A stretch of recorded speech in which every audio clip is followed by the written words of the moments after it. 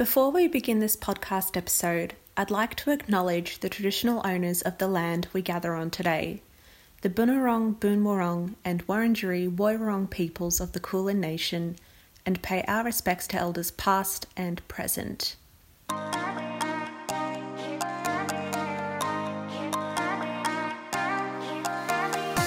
Welcome to Artspeak, where Australia's contemporary Muslim artists give a voice to their visual art.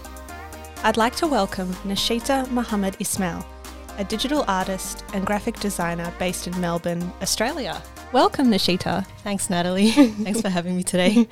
So, Nasyeetha, you're a digital artist and graphic designer. So can you tell me more about how you fell into this type of art?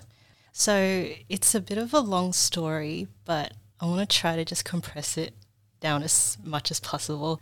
I've always been a creative. It's always been a part of my life. I've loved drawing, I love sketching. And when I think about it, even back in school when we had to make, like posters about a topic and then you had to present it in front of everyone. Yep. So when you think about it now, the fun part was making those posters. And looking back, it's all actually part of graphic design. So just making those posters are all actually part of graphic design. And I didn't know I had those skills all the way back then and just finding the joy in that. Mm-hmm. And I think I've always been a techie person as well. So everybody knew Photoshop back then, but I was able to play with Photoshop elements. So it's like a basic stripped down version of Photoshop. And I would just make, Photoshop these little things here and there and just make it for my friends. So yeah, it was all sort of part of it, but I just never really realized until later on in life. So I think for a lot of people when VCE hit, I think that's when everyone just starts thinking like, okay, what am I going to do afterwards? And then all the fun is kind of like gone. So I felt like I just had to do subjects that I had to do rather than picking subjects I wanted to do. Right. And I wasn't really taught much about what kind of careers were out there in the world. So I didn't know what I wanted to do. I should just do something in science. So that's why I did a few units in science and math and then, graduated and went to Monash University where I did a Bachelor of Science. And it wasn't my first choice, but alhamdulillah, it made me pick electives. So you're allowed to pick electives other than your science units. And from there, I was thinking, okay, you know what, let's do something besides science, something that's easy for me to do. I saw a design unit. I thought, all right, let's do it. I did it, and you could see the results right next to each other, so different. And I was thinking, oh, I have a lot of potential in design. It's like, I think I can do design. But it's really interesting because just seeing how everything turned out, I did fail a few science units and it just sort of opened my eyes a bit. Mm-hmm. And just seeing how well I was doing in design just made me just sort of look at it in a different way. So because I had to repeat some units, I had a bit more free time, and I even just decided, all right, let's do a diploma of graphic design. Let's just do it. So that was initially the first step of like experiencing that industry. And I'm so grateful that I even just experienced that with that one unit and then started just growing from there. And then I think afterwards, during my last year of my diploma, online designs, by the way, I wasn't sure what I wanted to do because how you have a lot of dreams, you have a lot of ideas, but you're not really sure how to do it. So a workmate of mine suggested I do this short course in new small businesses. And then from there, I was able to just sort of get started on the business, and that's where I am today right now. So I've been kind of switching between the freelancing and being a digital artist. And alhamdulillah, I know I'm capable of, the graphic design, but I would like to focus more on the digital art and just learn more about my style and just expand from that and just create more, have that ability to create more and everything. So that sounds really exciting. It just seems that it was almost like a domino effect for you, coming to this realization that you wanted to be a graphic designer and a digital artist. It just seemed to all happen very organically, when you were given the opportunity to, take some electives in your science degree and things like that. Yeah, alhamdulillah. I think, I never thought of it as a domino effect, but it actually is. And beforehand, I thought I had my life all planned out. Like I I wanted to be, I think it was like a medical scientist or something, but I'm really glad how things turned out right now. And I'm so grateful, especially like, you know, to Allah subhanahu wa ta'ala for just letting this happen to me and just being able to recognize it and pursue it. Like sort of like a gut feeling and like, yeah, I should probably do this. So no regrets on that. Oh, that's awesome to hear. Awesome. And I know you were talking before about Photoshop Elements. Yeah. So that leads into my next question. You know, there's so many different brands and types of technology out there for digital artists these days, like computers, tablets, and interactive pen displays.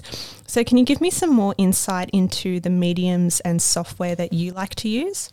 When I first started, I mostly used my laptop. It was a Surface Pro 4. I still have it. It is kind of slow, but I intended to upgrade. But I think when COVID hit, you know how everyone mostly was working from home, I was looking through laptops here and there, and I decided, you know what, let's invest in a custom PC. So I got my own personal computer, and it's like my own. I have like my little like studio in my bedroom, but we'll see how we go. I would like to get that out of my bedroom, but like my bedroom is like where I sleep, where I eat, where I watch like leisure stuff, and then I also do most of my work there. Yeah. So it's like everything in the one room. But in terms of the equipment that I use, I actually bought my brother's old tablet because I think he started doing animation a while back, and he didn't want to use it anymore, so I bought it off him. And that's a very old tablet, but it still works like a charm. So you know how they have those old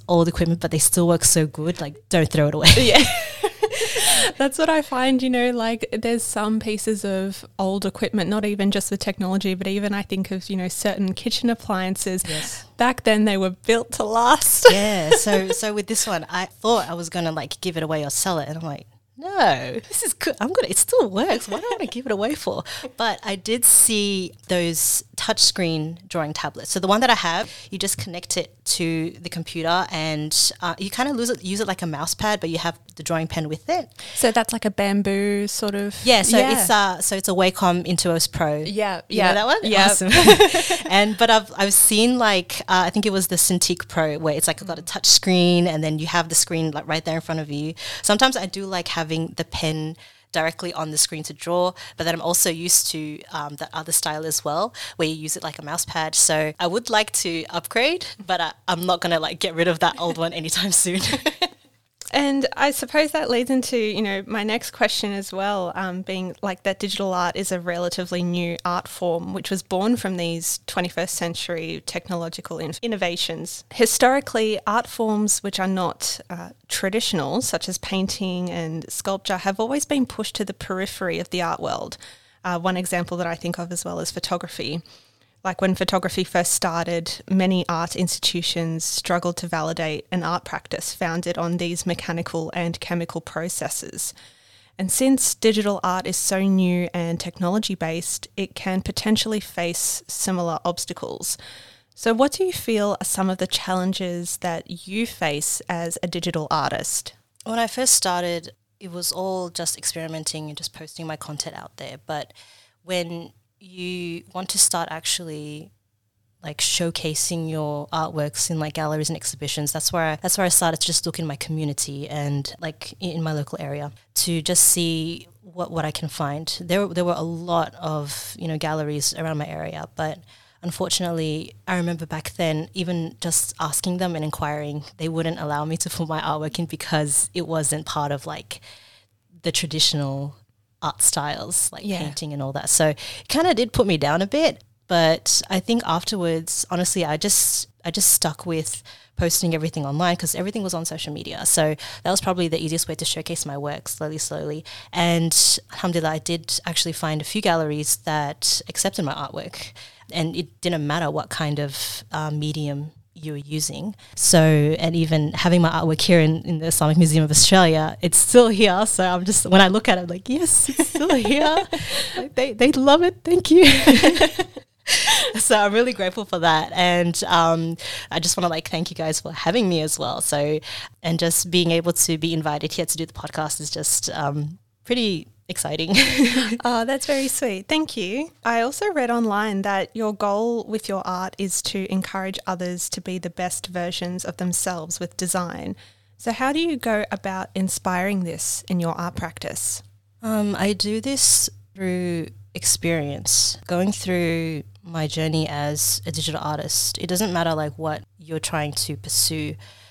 Just being able to let people know the experiences that you go through in life and what you learn from it. I try to do that. So with the route that I'm taking, I do that by also showcasing my work. And for example, if I had a stall set up to sell my artworks and let's say it didn't go well, because that actually did happen when I first started. What I realized from then was it's like the wrong place, wrong people. So that's what you learn from it. So I was hesitant to post about something like this because I did let people know that, okay, this is where my stall's going to be if you're interested in coming down and all that. So I just posted about how like with life comes a lot of experiences, and it's just honestly it's the way that you handle it and the way that what you learn from that and grow from that. So while I make the artworks, I just want people to also understand that, you know, life comes with ups and downs. So like it's through experience. So I try to do that. And if somebody can benefit from what I say in my posts or anywhere else,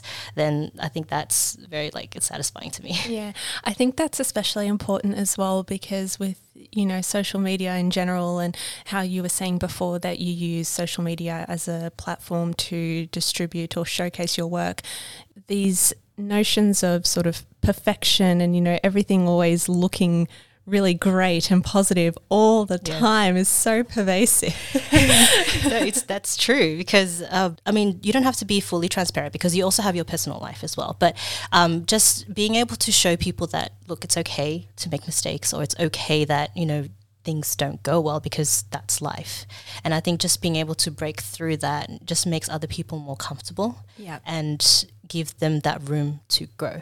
Also, as a Muslim, the artworks that I produce are mostly landscapes. And what I try to show is to let people know that just a reminder that, you know, look around us, what we have around us, you know, whether if it's like the ocean or the trees or the sky, when you look at it, isn't it all like a form of art as well? Like let's be grateful for what we have. And like for all my Muslims out there, it's also greater expectations for, you know, the hereafter. So that's what I try to also display through my art as well. Yeah, that's really beautiful, Nasyeetha. And so what's been a highlight in your art career so far?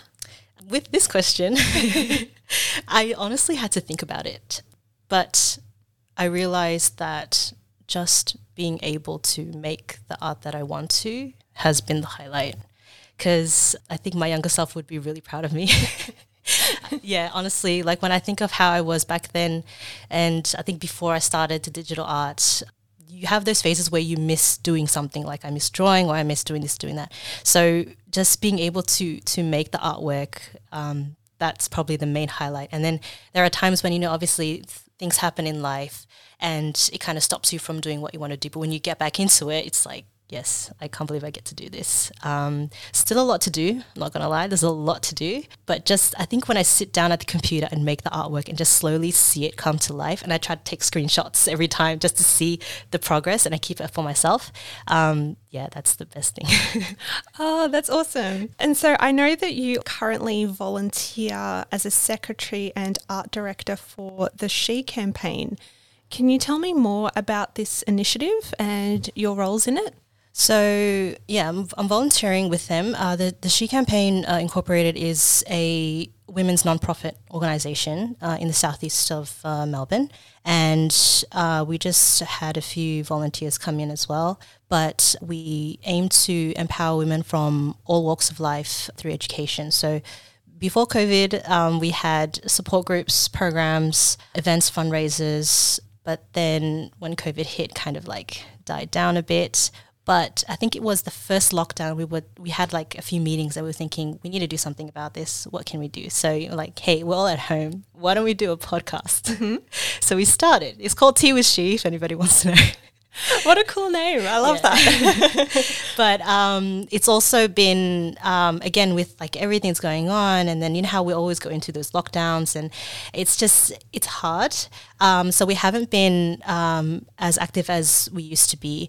Hopefully, though, I don't think I'm supposed to say anything, but in the coming weeks, I'm excited for what's to come. So we're trying to get things back on track, and we just recently had a meeting about it. So I'm really looking forward to that. And if you'd like to find out more, you can go on Instagram and search @_the She Campaign. Check us out. Great. Yep. So no more spoilers in this episode. Thanks. And my last question for you today, Nasyeetha, what's a piece of advice you'd like to give to other budding artists listening to this episode? Don't live a life of regret. Live a life through experiences. And what I mean by experiences is, you know, take opportunities. Obviously, not all opportunities. Trust your gut to know which ones to take. Take care of your health.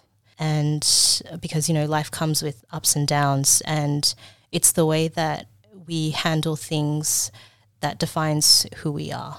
Wonderful. Thank you so much, Nasyeetha, and thank you so much again for coming onto our podcast today. I really appreciate it. Thanks for having me, Nat. Subscribe to our Muslim Arts Hub to be notified first when new podcast episodes go live, and to stay in the loop with other arts news, opportunities and events. Be sure to join the Islamic Museum of Australia's communities across social media as well. Just search Islamic Museum of Australia on Facebook and Instagram.